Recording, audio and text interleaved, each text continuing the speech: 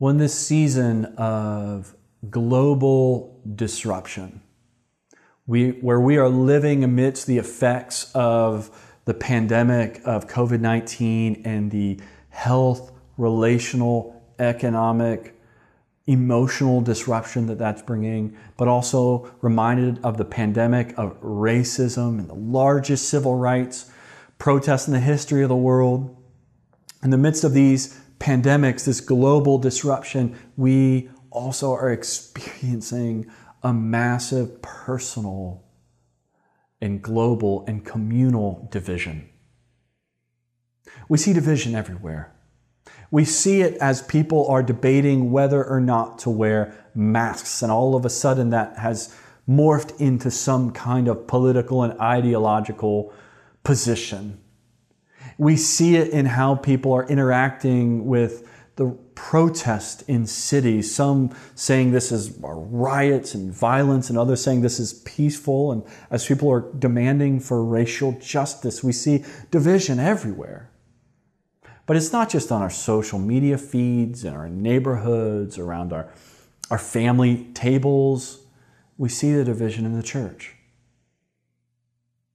As people who are shaped from potentially one political ideology or one cultural background, it's leading to this sense of distance among their brothers and sisters in Christ. And how do we deal with this? How do we move forward, not just in a world of global disruption, but a world of global division? What does this look like for us? How do we have any sense about us to move forward? Do you feel the weight of the division in your life? Has it affected some of your relationships? I know it has for me. Paul is writing into the division in this church in Philippi. And I want to read our passage this morning. It's Philippians 2, just verses 1 to 2. And Paul, he says this in chapter 2, verse 1.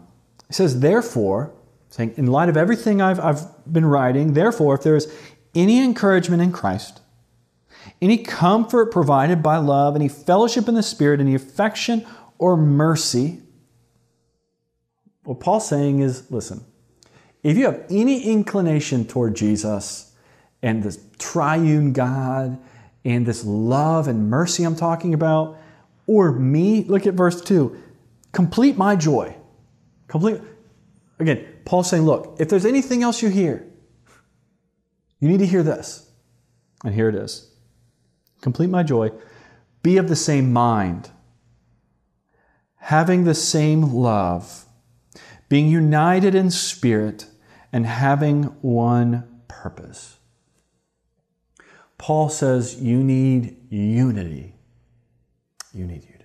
In this world of division, and division was happening in this church. Paul's going to address the divisiveness and division in the church.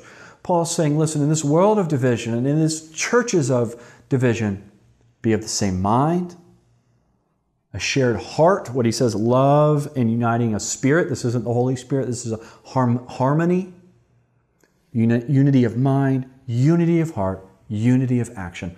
Paul has this holistic concept of unity.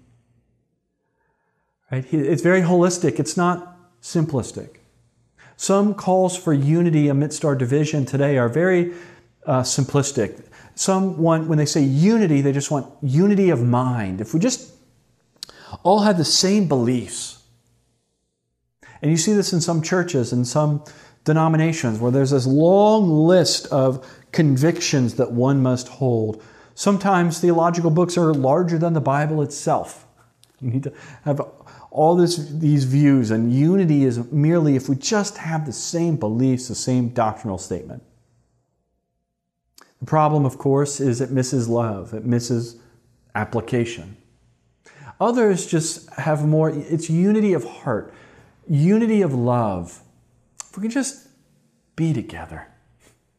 If we just come together for a night of worship or a night of service, just a kumbaya sense of unity. Just, hey, we're together. If we say it, that's enough. And the problem of this is it actually can perpetuate harm. We see this in calls in some church traditions around race. This idea of we're all one family, and if we just say it enough, that's all we need to do. But this minimizes the racial injustices in our world. And this call for this kind of kumbaya unity perpetuates division. It leads to people who've experienced a racialized world and racial injustice. It minimizes the pain of their experience and the realities of those injustices in our world. This calling for unity that wants no part of actually addressing injustice is not gospel unity. But also this idea of unity that's merely about the work, but not about the heart. This, if we just work together, accomplish tasks, but there's no love, no unity of spirit, leads to burnout. Paul has a holistic view of unity, and so we're going to take the next several weeks to look at it. Next week, looking at unity of heart. The week after, looking at unity of purpose and work. Today, unity of mind. What does Paul mean? What's the point that he's getting at when he says, be of the same mind? I want two questions today. What does it mean and how can it happen? Unity of mind, unity of thought. What does it mean and how is it possible? First, when we talk about unity of mind, the verb here is phroneo, and it's a very common verb used throughout the passage, and it's translated in a few ways. Our passage says, be of the same mind. The NIV says, be like-minded. The New Living Translation translates it, thinking the same thoughts. Peterson in the Message Bible says, be agreeable. What's Paul getting at? Think the same thoughts. Okay. Be of the same mind. What does Paul have in mind when he says that? Well, a few things he doesn't mean that I think will help us zero in here. Paul does not mean, when he says be of the same mind, he does not mean don't be disagreeable.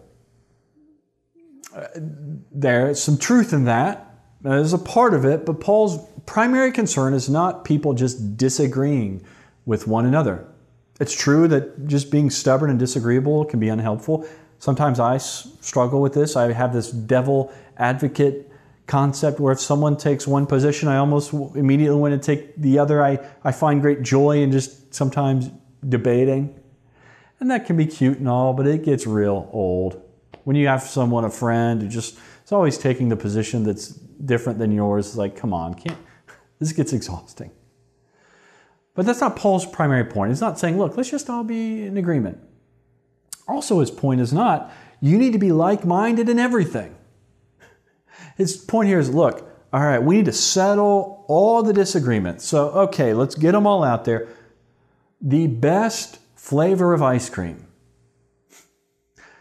Star Wars or Star Trek. We're settling this right here. Right? I mean, pews or chairs.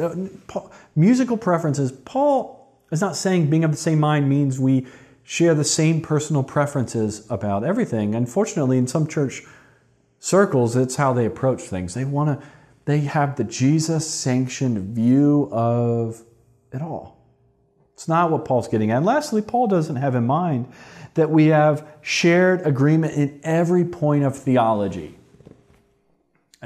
Doctrine's important, as we'll see, but that's not what he's getting at. When he says, be of the same mind, what he's getting at is we need to be united in a gospel lens and framework that allows us to interpret everything.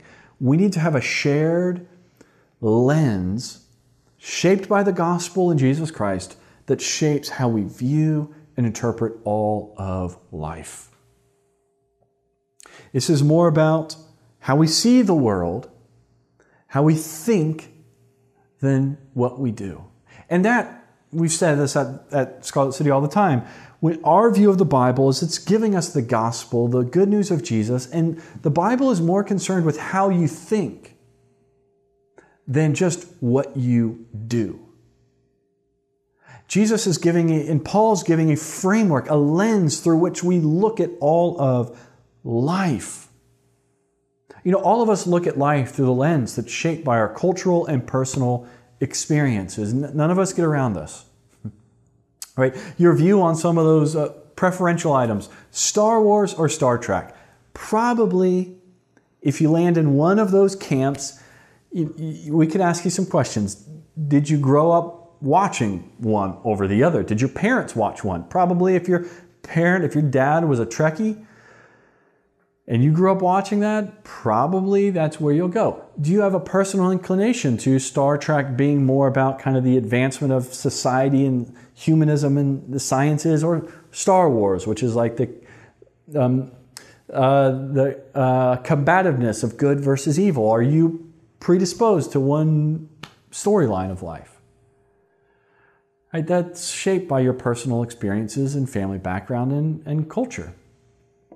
But it's not just these preferences. Like I like Skyline chili, not just because I have a refined sense of taste, but because I grew up in the region of Cincinnati and it feels like home. It's not just that kind of idea, but also views of important concepts in the world. Take, for example, the role of government. If you've had the opportunity to get to know someone who moved to the States from a nation that was under Soviet Union rule, they're going to most likely be very capitalistic, very pro-American. Because they've experienced, and they know people who have experienced the brutality of communism firsthand. And so that shapes how they look at the role of government and free enterprise. If you are friends with someone who's lost their job because of globalization and their industry, their manufacturing job was outsourced to another country, that's going to shape their view of capitalism and the free markets. Point being, so much of life we want to baptize with right or wrong, but it's all shaped through the lens of our cultural background and personal experiences. So, Paul, what's he doing here? Where am I going with this? What Paul's getting at is he's wanting them to have a lens that allows them to interpret life through the gospel, through the work of Jesus Christ. All of these people, they come from cultural and personal backgrounds that shapes how they look at government, that shapes how they look at money, that shapes how they look at relationships and friendships and marriage and suffering. And Paul's giving them a new lens, a new foundation on which you can build a life. And so that is at the heart. When Paul says, be of the same mind, this is what he has in mind, that we have the same gospel framework that allows us to view and make sense of everything. This now leads us to ask the question, okay, how does one do this? How do we have a similar gospel lens for life? Well, first, we need to know what the gospel is. What is the gospel? The term euangelion, what does that even mean? Paul uses it all throughout this letter. He says, because of your participation in the gospel, since both in my imprisonment and in the defense of confirmation of the gospel, only conduct yourselves in a manner worthy of the gospel. Over and over. He gets back to the gospel. But right there in chapter 1, verse 27, he says, the gospel of Christ. This is so profound. Paul, the gospel is synonymous with Jesus. I mean, listen to some of this. In chapter 1, verse 15, some, to be sure, are preaching Christ. For Paul, preaching Christ and gospel ministry are synonymous. They're linked. They're the same. In chapter 1, verse 21, for to me living is Christ and dying is gain. All of life, his purpose, his ministry is Christ, gospel. Where am I getting at here? For Paul, the good news, the gospel, is the work of Jesus Christ. And it would have made sense for his original hearers. The term euangelion, which we translate gospel, literally means good news. But it's not just good news. It's not just random. It was an intensely political term. It was used to describe good news of an event that happened in history that had implications on the hearer. It was used to describe victory in war that meant freedom for people. It was that kind of good news. It wasn't just arbitrary, hey, I have a good idea, good news. No, this was very important good news that had implications on a people. It was a political term. And the church in Philippi, this would not have been lost on them. I mean, Philippi, as Pastor Mike mentioned last week, was incredibly Roman. And the reason was because in 42 AD, it was when a Roman civil war was settled, where Mark Antony and Octavius and their army defeated Brutus and Cassius. Brutus and Cassius had assassinated Julius Caesar, as you may be familiar with from the play from Shakespeare. They assassinated him, and this launched this civil war, and Mark Antony and Octavian led to this battle right in Philippi. 200,000 soldiers waged war right here. Many of those soldiers who were victorious settled in Philippi, so it became a proudly Roman city. They would have been very familiar with good news gospel, a message coming from Caesar with implications on their city. Paul, in the midst of this Caesar worship, Roman adoration, he says, no. Your peace, your security, your work, your ministry isn't promoting King Caesar. It's promoting Jesus Christ. That Jesus and His work is the one that brings lasting peace, lasting shalom, true flourishing and joy in life. So what is the gospel? The gospel is Jesus as Lord. The gospel is the good news that through the work and record of Jesus Christ, God is extending His kingdom into the world. And ultimately, Jesus will return one day as the ruler of the world and king to fully restore justice and peace and flourishing for all. This is the gospel, the good news of the story of God's redeeming and renewing work. So, in many church traditions, the gospel equals just being saved, personal salvation from sin. Is that a part of the work? Absolutely. Through faith in Jesus Christ, we are saved and made right with God. But that's not the end of the gospel. The gospel is the good news of being made right with God and then extending that love and grace and mercy into the world. This is the gospel. We must know it. But also, we must prioritize it. And this leads us to ask, what are the false gospels? What are the gospels that can shape our lens and lead us not toward the gospel of Jesus, but toward another gospel? And I want to highlight two, one on the right and one on the left. One gospel is the gospel of American nationalism. The idea that how we interpret life and right or wrong is purely through the lens of white American values, American nationalistic impulses. And this, unfortunately, is embedded in much Christian thought today. And the gospel is about aligning ourselves with American conceptualism, and we even baptize it with terminology like America is a city on the hill, which Ronald Reagan ripped off this metaphor from Scripture. America is not the city on the hill. America has done good. There is a lot of good. I'm pro-America. This is my home. This is where I live. I want to see our country flourish, and I want to see our country be a blessing to the world. But we are not the city on the hill. That is the church. And it is not the same as America. And so we must be able to discern what are the views and values I have that are more shaped by American nationalism and those impulses. And how is that different than the gospel of Jesus Christ? We must unhinge this American nationalist impulse with the gospel. But also, on the left, there is a progressive individualism, this post-Christendom concept where we want the benefits of the kingdom of God, we want equality and justice and liberation and freedom. We want the benefits of the kingdom of prosperity without the king. And what we put in the center is self.